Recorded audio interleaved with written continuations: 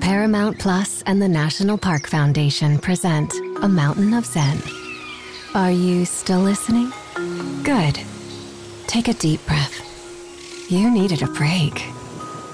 This Earth Week, you can live stream 7 national parks for 7 days on Paramount Plus. So, yes, you can literally stream a stream. Paramount Plus, official streaming partner of the National Park Foundation.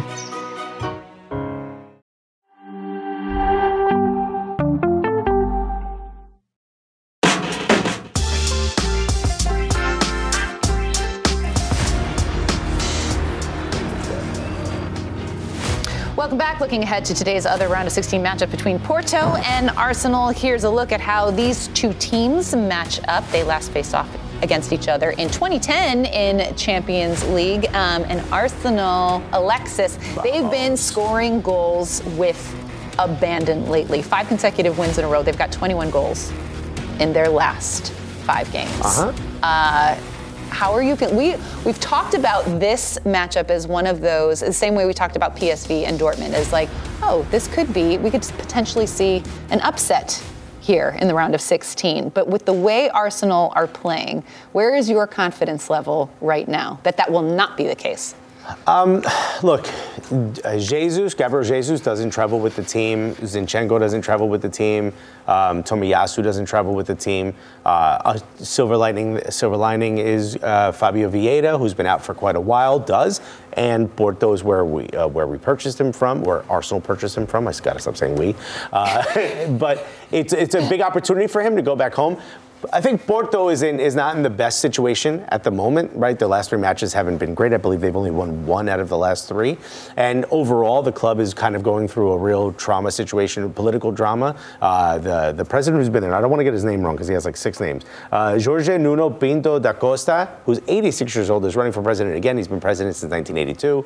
Andre Villas-Boas, who you guys might remember, got the job through living in the same building as Sir Bobby Robson, and nonetheless, he's now running. He says he loves Porto, not football. So he's running for president, and he wants to get rid of some of the stuff, the glad handing, if you will, that happens with the supporters. And the supporters, in particular the Super Dragons, have reacted by allegedly vandalizing his home and calling in death threats and bomb threats. So the president has been arrested. So there's a lot going on there. So I'm expecting all of that to say Arsenal are high flying. Porto's got their own problems. They haven't been winning too much in the last few matches, which means I still am not confident. That's Porto, how much of an Arsenal fan I am. Porto has a sneaky pedigree. They do. Recently in the Champions League, I mean, mind you, they have more Champions Leagues than Arsenal, but that's over a long... They also have more than Boca. They have over a longer period. That's that. But recently, they've knocked out teams like Juve. They went toe-to-toe with Inter last season. So not only the fans, Sergio Conceição, the manager, and the players as well understand what's needed from them, especially at home, to step up to the plate. I think Arsenal, the onus is on Arsenal, absolutely, and they're probably going to be the team that's going to be dictating larger portions of the game. But Porto are an organized, balanced team. And this is not just because I love Boca, but one of their standouts in the midfield has been Alan Barrera, who they brought up for Boca, that has given a little bit of that balance. But it's not only them, it's Galeno and Pepe. Evan Nilsson is absolutely incredible. 9 goals in the season. They're good going forward, and Pepe is... They have Pepe. That's all you have to say. Is he like 60 years old now? I mean, he keeps playing. And the ish-housery that he brings every single game. Ish-housery. Yeah, is that a good word? That's great. You can use that on stage. 100%. Yeah, sometimes good, sometimes maybe ish. Ish-housery. Let's go. Ishy. Yeah. And they are organized, and I feel like we always see a Portuguese side right in this stage of the competition because they are so organized. So this won't be easy in Porto for Arsenal, but I'm with Nico. I think Arsenal, the way they're playing, will dictate the rhythm of the match.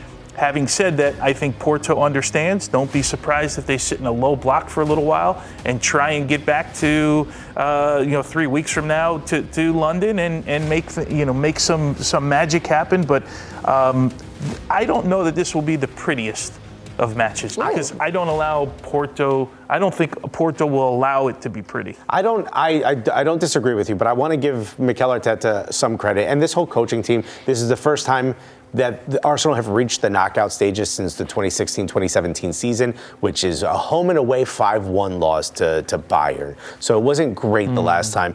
But what we've seen from Mikel Arteta, in particular at this calendar year and the switch over from December to January, is adaptability, and something that I think you could have said Mikel Arteta didn't really have. He was very staunch in how he wanted to play. He's sort of changed a little bit. He's starting to adapt a little bit, in particular to the opponent, and that, if for Arsenal fans, gives us a little bit more room to breathe, if you will. In particular, the way he's using Kai Havertz, who has completely come into his own and really started to take away some of the negative connotation that he had at the beginning of the season. This is a massive game for him. If he puts him in that, if Mikel Arteta puts him in that false nine position, and we see him floating around, and particularly in those half spaces at the top of the box, drawing defenders with him, being influential in set pieces. If we can see Gabriel Magalhaes get up and score a header on a set piece, the best set piece team in England, I think we're going to see a Porto that's not really going to know how to handle that. Because I think a team that plays the way Arsenal plays, if they can adapt to that low block and that weight and try to absorb that pressure, they're used to that a little bit in England. If they can impose themselves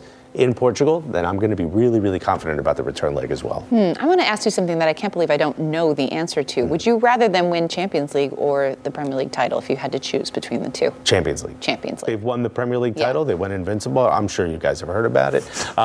Champions League is the one, just for a moment where I think the Thierry Henry statue outside the Emirates will smile if they win Champions League. Do you think Mikel Arteta feels the same?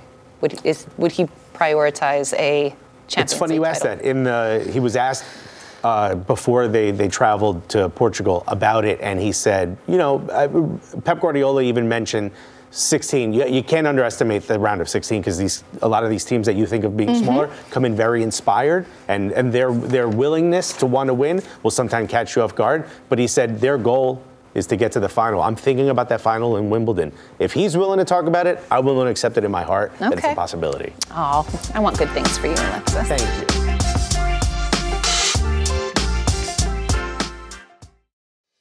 Hello everyone, it's Micah Richards here. You might have seen me on CBS working on their Champions League coverage over the last couple of years. I wanted to tell you about an exciting new podcast that I've been working on. It's called The Rest is Football. It's me, alongside Gary Lineker and Alan Shearer, two absolute legends of the game. The show combines topical debate from the world of soccer along with outrageous tales from our careers. And I mean outrageous. Just search The Rest is Football wherever you get your podcasts. All the best from Big Meats.